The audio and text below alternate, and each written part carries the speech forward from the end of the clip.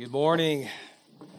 It's great to see all of you here this morning. As Rob said, my name is Steve, and I'm one of the pastors down at Cornerstone in Ames. I've been there for about a year. My wife Paula is with me, and we moved up to Ames a year ago. I was a pastor in Des Moines for about 20 years, and they said they needed an older dude up in Ames to help balance out some of the intergenerational stuff. But man, we love Cornerstone. My family, just a quick pic of my family. There they are. I have 4 sons, Stephen, Samuel, Solomon, and Seth. Stephen is the freshman director at Salt Company down in Ames at Cornerstone, and my boys have gone to Salt Company. We have 2 daughter-in-laws, and there on the left, a super, super serious girlfriend. We don't know what's going to happen with that, but we have an idea. 2 grandkids, Isla and Sully. Sully's looking at Isla because he loves her. And then we have another grandson that's due in May. So we are just loving life and loving being at Cornerstone and just part of this incredible movement that is happening just throughout the network, even here. And we just always are hearing great stuff about what's happening at Salt City and just feel like you are a part of us. And hopefully you feel that about Cornerstone and Ames. And I walked in and saw Jenna up here. Kyle and Jenna, I did their pre-marriage counseling. And so I asked Kyle, how's your marriage going? He said, well, you have to ask Jenna. So if you could see me after the service, that would be great. But I love to get to be a part of that kind of stuff. I'm involved in family ministries and all kinds of things down there, but just super excited to be here. And even that, as you saw in the video, that your staff is able to be at the spring conference. How many of you have been to the spring conference? Just a few of you, if you can ever get down there. It's incredible. I know they are going to come back super energized and just with fresh vision for what God wants to do here in this Minneapolis-St. Paul metro area. My dad just recently moved to Iowa from southern Arkansas. So as you can imagine, it is a little bit warmer in southern Arkansas than it is up in Iowa. And he vowed he would never move to Iowa. I never will live there. I don't know how you guys live there. He called it the North Pole. And he would tell all his friends, my kids, they live up at the North Pole. I don't know why they want to live up there. And just a couple weekends ago, Paula and I were going to a wedding, and he called me Friday night, and he said, are you still going to the wedding? Aren't they going to cancel it? And I said, why? He said, well, I watched the weather. It's supposed to be cold. I'm like, Dad, we don't cancel stuff up here for cold. And then as I was thinking about coming up here, and I know we've had nutty coldness, and was it colder in Des Moines for just a little bit than here, or no? No. Okay. It's always colder here, always, right? 8, 9, 10 degrees colder than the Des Moines, Ames area. And so I told my dad, I'm trying to think, okay, where, he calls Iowa the North Pole. Where are we? Is there any place colder than the North Pole? Yes? No? Aren't they teaching you anything at the U? There is the South Pole. Did you know that? If you don't walk away with anything else, you can walk away with that. Just a little bit of trivia. The South Pole is typically 36 degrees colder than the North Pole. Isn't that incredible? It has to do with being on a giant block of ice or something like that. So I called my dad and said, where are you going to preach? I said, I'm going to the South Pole to preach. And he said, well, good luck. But anyway, enough of that. If you have a Bible with you or a Bible app, I want you to turn to Acts chapter 11.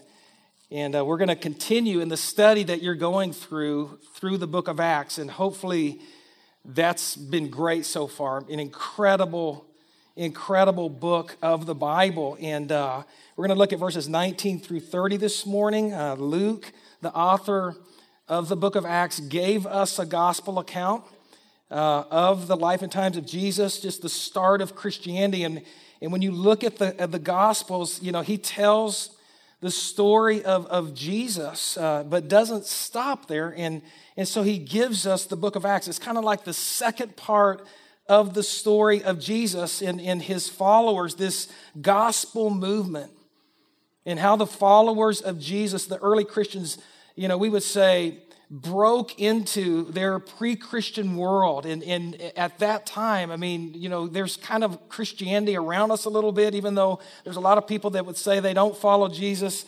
But at this time, it was just brand new. And that's why we call it pre-Christian. And they broke into their pre-Christian world, these believers, just in this amazing way that just began to spread and ignite something miraculous. And so that you're studying that as you're going through the book of Acts. And now we come to chapter 11. I love chapter 11, and especially these verses we're going to look at this morning. So let me just read these, and I'll make some comments, and then we're going to point out two things that we want to walk away with today. Verse 19. Now those who were scattered because of the persecution that arose over Stephen, and Stephen, as you read earlier, was one of the leaders in the first church, just a prominent up-and-coming leader, and he was stoned to death. He was the first Christian martyr. And so this persecution after he was stoned to death, it just kind of ignited something, some anger, and this persecution broke out. And the people that, after the persecution, people traveled, it says there, as far as Phoenicia and Cyprus and Antioch, speaking the word to no one except the Jews. But there were some of them, men of Cyprus and Cyrene. And Cyrene is on the northern coast of Africa, modern-day Libya, who, on coming to Antioch, spoke to the Hellenists also. And these would be the Greek, when you see Hellenists, the Greek-speaking Jews, and more than just speaking the Greek language, just Greek culturalized Jews. Which didn't go so well with more of your Orthodox Jews, but you have these Hellenists here in Antioch, people that, might be more missional in their thinking, people that might be, just talking about and praying about how do we reach this city? How do we reach the people in this city? How do we break through the diverse culture in this city? So Hellenists would be more prone to think that way, that the gospel is not just for certain people or for a certain kind of people or a certain race of people, but for everyone, for anyone and everyone. And they came to the city of Antioch and spoke to the Hellenists, preaching, he says there, the Lord Jesus, the gospel. And the hand of the Lord was with them, and a great number who believed turned to the Lord. So the gospel brand new city, pre-Christian, and there are people that were ready for that. And even as, Drew and Jordan just crunching numbers, and we hear those incredible numbers, we could still be certain that God has prepared people that are going to hear, if we're faithful to speak it, to speak the word of the Lord, to speak the gospel. The hand of the Lord was with them, verse 21, and a great number who believed turned to the Lord. The report of this came to the ears of the church of Jerusalem, and they sent Barnabas to Antioch. And, Barnabas, as you read and studied, he was Barnabas the encourager, a key leader down at the church in Jerusalem, and just a great guy. And they're like, Barnabas, you need to get up there and check things out. And when he came and saw the grace of God, he was glad, and he exhorted them all to remain faithful to the Lord with steadfast purpose. For he was a good man. He was full of the Holy Spirit and of faith, and a great many people were added to the Lord. So Barnabas went to Tarsus to look for Saul, and you've been getting to know Saul through this study. Saul, eventually known as the Apostle Paul. He was a Jew, but he was a Roman citizen. He was a Hellenist, came from the city of Tarsus, was a very Hellenized city, a large population of Hellenized Jews there. And Barnabas is seeing all these people coming to Christ. He's like, man, I need to find somebody that can help me mentor and shepherd a disciple and build up these new believers. And he's like, right away, he's thinking, I got to find Saul. He would be the perfect guy for this. And so he goes to Tarsus to find Saul, this rising star in the gospel movement. And when he had found him, verse 26, he brought him to Antioch. For a whole year, they met with the church and taught a great many people. And in Antioch, the disciples were first called Christians, which has always been interesting to me because the church didn't start in Antioch. Where did it start? It started down in Jerusalem. That's where it began. But the Christians, or the believers or disciples, were first called Christians in Antioch. Something really unique about this city of Antioch and this church that I believe would posture it for greater gospel movement to all people, to all nations. And so just interesting that Luke would point that out. Hey, the disciples were called Christians first in this city, in Antioch, because something unique and unusual was happening. We're going to talk more about that. Verse 27, now in these days, prophets came down from Jerusalem to Antioch. And one of them, named Agabus, stood up and foretold by the Spirit that there would be a great famine over all the world. And this took place in the days of Claudius. So the disciples determined, everyone according to his ability, to send relief to the brothers living in Judea. And they did so, sending it to the elders by the hand of Barnabas and Saul. And so we read this and we see this amazing gospel movement that is continuing to explode on the scene of the Roman Empire, beginning in Jerusalem. In fact, just hold your place here and look back at Acts chapter 2 with me. Acts chapter 2, and I know you've read and studied this, but I just want you to catch the flavor of this because the church plants that happened out of Jerusalem carried with them a lot of the DNA that were built into them. So in Acts chapter 2, beginning verse 22, Peter is standing in front of a huge crowd of people. He's preaching, and he that had gathered at the day of Pentecost, and you remember reading this and studying this, men of Israel, hear these words, Jesus of Nazareth, a man attested to you by God with mighty works and wonders and signs that God did through him in your midst, as you yourselves know. This Jesus, delivered up according to the definite plan and foreknowledge of God, you crucified and killed by the hands of lawless men. God raised him up, loosing the pangs of death because it was not possible for him to be held by it. And so what he's doing here in front of this huge crowd is preaching the gospel.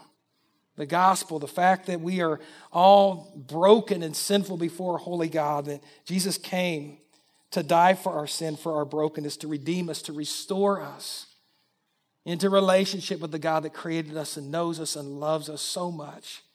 A gift that we receive simply by faith in him. Something that I hope each of you have done, a decision that you've made, and that's what was happening here. But watch what happens next in verse 36 of Acts 2. We'll get back to Acts 11 here in a moment. Acts 2:36. He goes on, let all the house of Israel therefore know for certain that God has made him both Lord and Christ, this Jesus whom you crucified. Now when they heard this, they were cut to the heart. And maybe you can remember that moment in your own life where you just heard the gospel. Maybe you heard it in many times it didn't do anything. But then the day you heard it and it just cut you to the heart, there was conviction like, wow, I get it now. I understand this now. And I believe it. That's what was happening here. And they said to Peter and the rest of the apostles, brothers, what shall we do? And Peter said to them, well, repent and be baptized, every one of you, in the name of Jesus Christ for the forgiveness of your sins, and you will receive the gift of the Holy Spirit. For the promise is for you and for your children and for all who are far off, everyone whom the Lord our God calls to himself. And with many other words, he bore witness and continued to exhort them, saying, save yourselves from this corrupt generation. So those who received the word, those who believed, were baptized. And then were added that day about 3,000 souls. And I mean, every time I read that, every time I say that, I'm like, wow, that is incredible. 3,000 people converted to Christ. Amazing. Last year at Cornerstone and Ames, we baptized a lot of people. I know you were baptizing people here as well in 2018. And on one baptism Sunday, I had been teaching a class, and I came out of that class into kind of the large lobby area we have there at Cornerstone in Ames. And there was this long line. I forgot that it was baptism Sunday. There was this long, long line.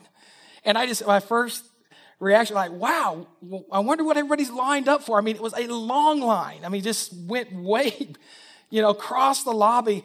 And then it hit me. It's baptism Sunday. These are people, a lot of them, older, but a lot of college students there that are lined up to be baptized. I mean, I immediately got goosebumps. It was a goosebump moment. You ever have goosebump moments?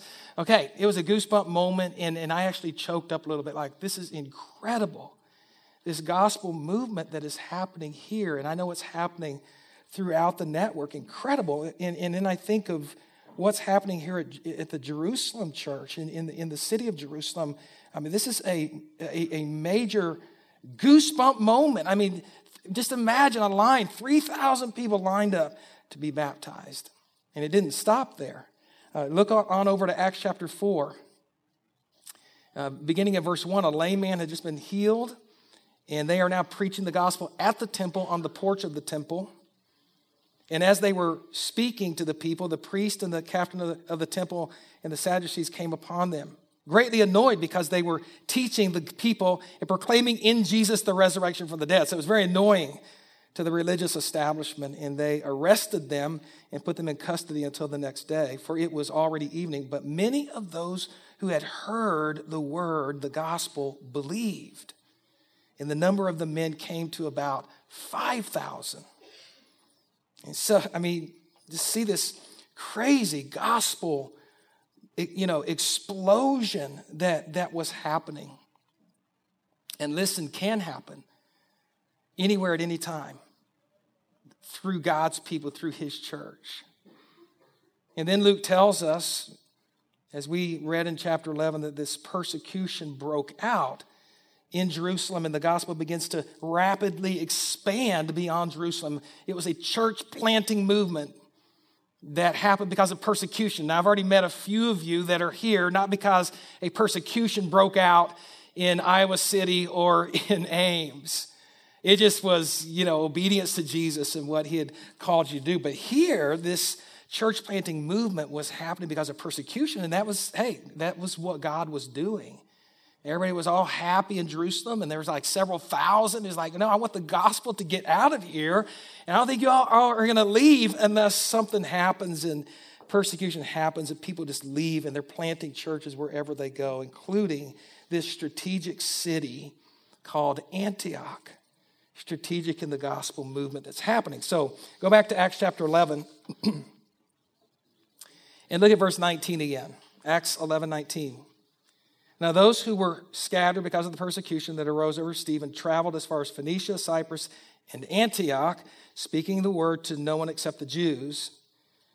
But there were some of them, men of Cyprus and Cyrene, who had the capacity to look beyond the Jews to other people groups, other ethnicities, just the diversity that existed in the Greco-Roman world, and for sure exists in our world. Who, coming to Antioch, spoke to the Hellenists. Again, Greek-speaking, Greek-culturalized Jews, and so important because it was this group that would have the capacity to see beyond ethnic barriers and racial barriers and socioeconomic barriers and just see people and really want to take the gospel to the pagan nations at that time. They were also preaching the Lord Jesus, the gospel, and the hand of the Lord was with them, and a great number who believed turned to the Lord. Okay, so it is a historical fact that Christianity, first century, Christianity at this time just began to sweep the Roman Empire. And there are secular historians that study this stuff, and maybe you've heard it in your classes, I don't know, but just very perplexing to them. It just doesn't make sense. There were other religions. There were a lot of religions at this time. Why did Christianity spread so rapidly? What was it? Just kind of a head scratcher. This thing is just sweeping. It doesn't make sense because we know that Christianity started with this really small group of people. We might say a small group of peasants. They had no cultural, no economic power. In many ways, we would say they were nobodies. Nobody knew them. They weren't writing books. They just were nobodies. And yet, Christianity just began to spread through them, even in the face of persecution. Significant persecution and pushback from first from the Jews and then eventually from the Romans. Why did it spread? What was so attractive about Christianity? And it's a question that we want to always be asking ourselves, and even to ask this morning. What would make your life? What would make my life? And we are asking this question down in Ames at Cornerstone. What would make the life of our church, Cornerstone? What would make Salt City attractive? You may have friends, you may have coworkers, you may have people you go to class with, people you work with, that don't want anything to do with Christianity. They would just say, I'm not interested in that. Or the church, and maybe the reason is they've never really experienced Christianity in the church in the way that it was meant to be.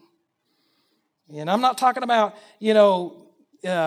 buildings and bands, and we love buildings, and we need spaces to worship, and we love bands, and we love that worship, but we're not talking about that necessarily. We're talking about something else. Something these people in the first century had experienced. They had truly experienced the gospel, and it had produced something in them. And it was incredibly attractive.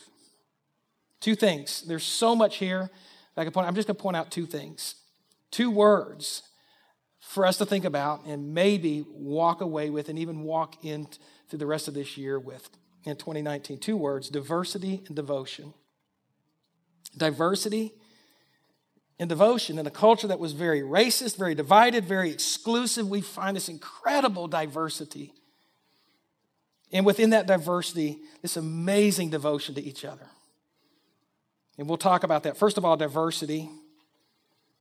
Again, verse 20, but there were some of them, men of Cyprus and Cyrene, who on coming to Antioch spoke to the Hellenists, not just the Orthodox Jewish population, but to the Hellenists, preaching the Lord Jesus. And so the setting of this text is the great city of Antioch, third largest city in the Roman Empire. I mean, this is, 500,000 people. This would be like Chicago. New York City is the largest, and then you have LA, and then you have Chicago. But the Minneapolis metro, sort of in that ballpark as far as size and population, and so it helps give us a kind of a vision and a grasp of the impact that the gospel can have. And I'm glad that we just saw that video that they sent out, because they're saying the same thing that the gospel can have in the Minneapolis metro and in a city like this. And we came up on Friday, Paula and I did, and just been hanging out in your city and just driving all over the place and just having a blast, but just getting a feel and a taste of what is here. And even driving up University and all up in there. I mean, it's just like there's universities everywhere and there's people everywhere. Just incredible, the number of universities, the diversity, and the potential. The potential for gospel impact is enormous. It's enormous. And you're experiencing that. Going to 2 services, looking for new space. It's incredible to be a part of a movement like that. Antioch, third largest city in the Roman Empire, 500,000. No wonder God wanted the gospel in this city. I mean, historians and archaeologists tell us, it's a very wealthy city. They've discovered the possibility of street lights in this city in Palestine, down the main street. Just a lot of wealth. But underneath all of that wealth, there was disease and there was poverty and ethnic diversity and racism and fear and people living in isolation. Could easily be the description of Minneapolis, St. Paul, and really any major city in the United States. But then the church, God's people, step into that culture and establish a new culture. When we say a new culture, the culture that the church had did not exist at this time. In the Greco-Roman world, the church, this new entity that just steps in and begins to develop and bring out this new culture, this new kind of community, a group of people who don't see Jew or Greek, and you read this in Galatians 3, or male or female or slave or free. They don't see that anymore. They see a different way. They see our unity in Christ, and because of that, a group of people who are known for loving anyone and everyone. That was the reputation that began to be put on this church. Not that everybody liked it, but they were known for loving anyone and everyone across socioeconomic barriers and ethnic lines, and they were known for sharing their food. Didn't matter who you were. Greeks shared food with Greeks, Romans with Romans, Libyans with Libyans, not the church. If you're hungry, no matter who you are, they'll feed you. They would help the sick beyond ethnic and socioeconomic barriers. And that is so important because Christians, and I've thought a lot about this even in my own life, Christians can often think, I'd much rather hang out with people just like me. I went to a all-white private high school in a small community in Kansas. And it just shaped my thinking in a lot of ways.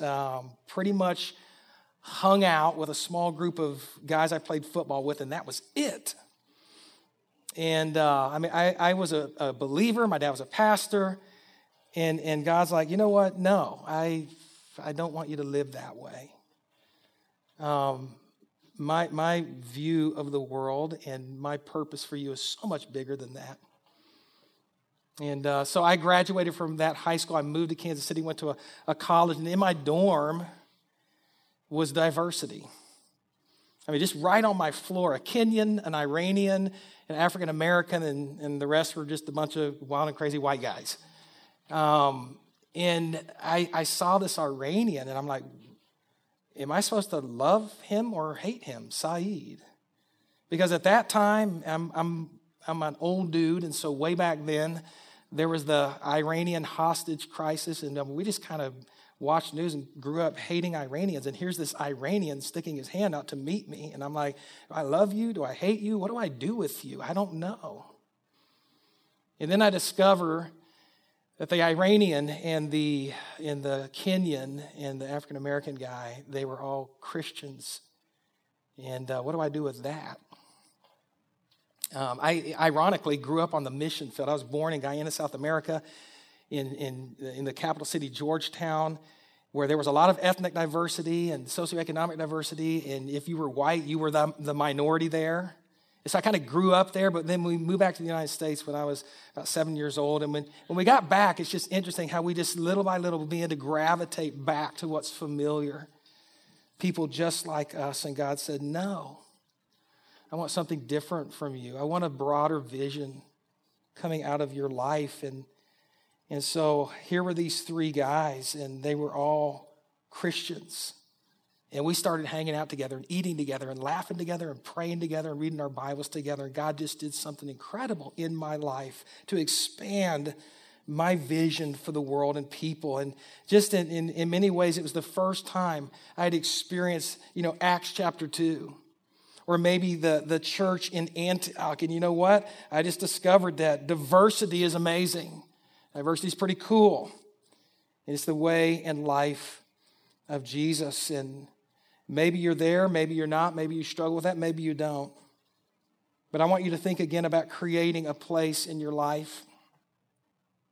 Creating a place in your life and even in the life of this spiritual community we know as Salt City, and honestly ask the question, who is welcome in my life? Who is welcome in my life? Who's welcomed here? at Salt City, and by God's grace be able to say, at Salt City, it's a place where anyone and everyone is welcome, where you could meet somebody on campus or at work or wherever you're at. You could meet somebody and say, hey, invite them, and you know that no matter who they are, they would be loved, they would be accepted right here. People who might be experiencing loneliness and might be experiencing rejection in every other part of their life, but not here. They would be loved and accepted. They wouldn't be judged. They wouldn't be rejected. They wouldn't be excluded. They would be loved. They would experience God's grace. To have people be able to say, and maybe they already are, but it's certainly the goal that we have for Cornerstone and Ames, to have the Ames community think about and be able to say about Cornerstone and Ames, and same here Minneapolis, St. Paul, and Salt City, to be able to say, down there at Salt City, it doesn't matter who you are. It doesn't matter what you've done. They love anyone and everyone. Diversity. Incredible. Here's the second word. Not only diversity, but devotion. Verse 27. Now in these days, prophets came down from Jerusalem to Antioch, and one of them named Agabus stood up and foretold by the Spirit that there would be a great famine over all the world. This took place in the days of Claudius. So the disciples determined, every one of them, everybody got into this. Everyone, according to his ability. I don't have much, but everybody just jumped on this to send relief to the brothers living in Judea. Kind of like the need was presented. And they all yeah, we want to be a part of that. This explosion of generosity, this response, and I love that. They did so, verse 30, sending it to the elders by the hand of Barnabas and Saul. And why? Why would they do this? Why would they even care about these people that live in another place, Judea? This is what the gospel produces in us. This was in their DNA as a church plant off of the Jerusalem church. So real quickly, hold your place in Acts 11 and jump back to Acts 2 again. And we'll just read a few verses here quickly and then wrap this up. Acts 2, verse 42. These are very familiar verses to you maybe. They devoted themselves. This is the church. This is after all those people were baptized, and there's just some great gospel movement happening, and they devoted themselves to the apostles' teaching and to the fellowship, to the breaking of bread, and to the prayers. And awe came upon every soul, and many wonders and signs were being done through the apostles, and all who believed were together, and they had all things in common. This diverse church of 3,000 people. It's estimated at this time in the Greco-Roman world, historians tell us that half the population were slaves. It was a slave population, and half were on food assistance. So anytime you were standing before a group of people, you could maybe estimate or have the idea, half of the people I'm talking to are slaves, half are on food assistance, half of them are poor. And you add to that just all the people from all the nations that were there in Jerusalem, representing so many different ethnicities and races and even socioeconomic levels. They're just all there, and that's where this is happening. And just this diversity. And verse 45 says, and they were selling their possessions and belongings. So it wasn't just one group of people similar. This was diversity. They were all selling their possessions and belongings and distributing the proceeds to all as any had need. Doesn't matter who you are. Doesn't matter where you came from. How can we help you? They were devoted to each other.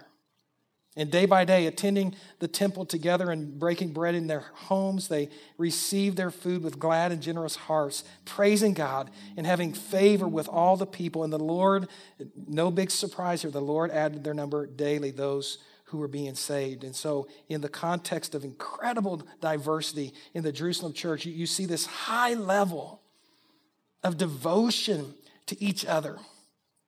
This was part of the DNA of this first church. in Jerusalem, and it continued in the new church plant up in Antioch.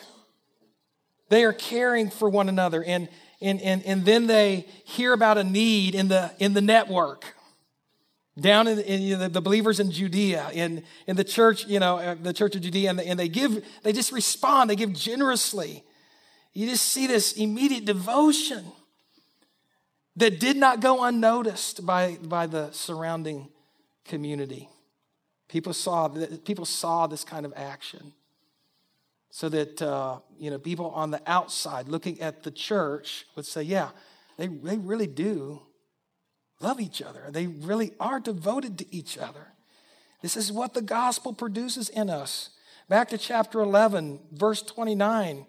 Just read this again. The disciples determined everyone according to his ability. So you just see not just a few people responding. Well, that person has money, or that couple has money, that family. Everybody just jumping on this. How can I express devotion? How can I help? How can I reach a need?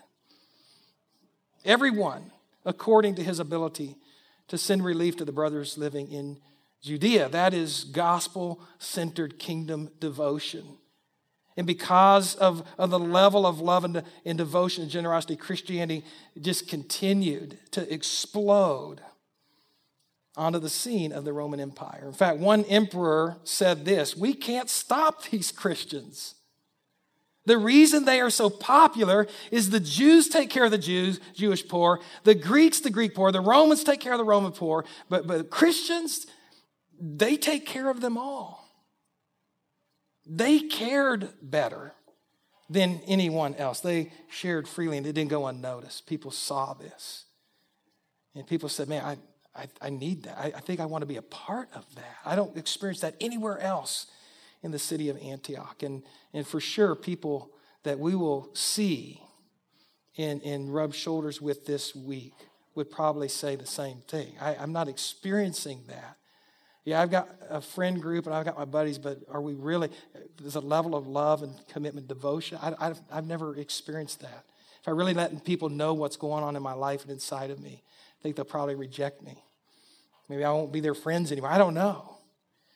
But for sure, the church began to have this reputation. Look, it doesn't matter.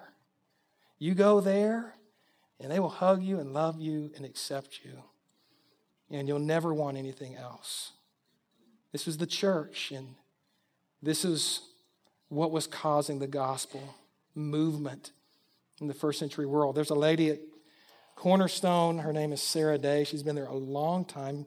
Some of you that might have ties to Cornerstone Ames might recognize her name. She lives this way. 100 stories could be told about Sarah Day and just how she's living out this gospel way. Embracing diversity and devotion is just a way of life for Sarah. Just got an email from her. We are starting a Celebrate Recovery at Cornerstone.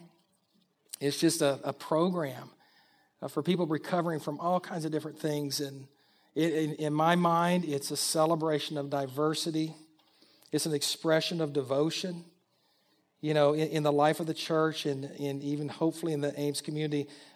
Here's a description of Celebrate Recovery, a program designed for those who are recovering from hurtful circumstances and addictive behaviors, divorce recovery, codependency, chemical addiction, domestic violence, sexual addictive behavior, other issues. The CR environment is uniquely designed as a safe place to find love and acceptance and hope and healing through Jesus and the power of the gospel. So a lot of people will walk into a church and might feel some initial love, but deep down, man, if they really know me, if they really know who I am, will they really love me? Or will they ultimately reject me? It's something that maybe all of us have felt at some level, at some point. And we're just really excited to get this thing going. We haven't launched it yet, but it's already growing and moving. We did a soft launch and just what God is doing through that. But Sarah Day is all over it. I mean, she just so excited that we're starting this. And she sent this email. She said, so I was meeting with a young lady this week who says she would like to come to CR for the relationships and support. She went to CR, Celebrate Recovery, when she lived in Chicago. I doubt she will actually follow through. But if she did, would it be okay for her to come tomorrow? I was going to offer to watch her kids, and won't push it if you would rather she wait. Thanks, Sarah. And I emailed back like, are you kidding me? Yes. Yeah, tell her to come. We'd love to have her just join this. This is a woman who's struggling with loneliness and hurt and fear and isolation. I have no idea what kind of experiences she's had with church or even with Christians. And so she's a little bit timid. She's a little bit afraid, but maybe through Celebrate Recovery, just find an entryway into the diversity and devotion, the environment, this first century environment that we hope to create. Sarah's meeting, out, reaching out to her and just saying, you should go there. It doesn't matter, who you are, what you've done. They're going to love you. They'll love anyone and everyone. And this is the gospel. And this is not a gospel for just a certain group of people or a certain type of people, a gospel for everyone. And it's the question. And again, the question that we're wrestling with in our church in Ames, and that we all need to wrestle with. What would make your life? Even as you head out of here and we pack this up and then you head into another week, what would make your life? What would make my life and Paula as we head back to Ames? What would make Salt City or even Cornerstone or other churches in the network, what would make our life, our churches, attractive? And I want you to think again about creating a place in your life, even in the life here at Salt City, and honestly ask the question, who is welcome in my life? Who's welcome here? And how would they know that? If somebody walked in, if you invited somebody and they came next week, and how would they know that? How would they feel that? How would they sense that? And by God's grace, be able to say Salt City is a place where anyone and everyone is welcome, where you could invite that person. And they would be loved and accepted, and maybe in that context have the capacity to hear and understand and maybe believe in Christ and the gospel.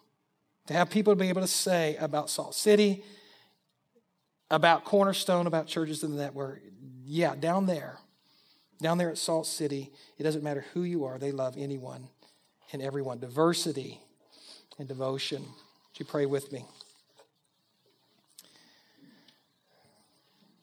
God, as always, sometimes easy to read this and speak it, but then to live it could be different.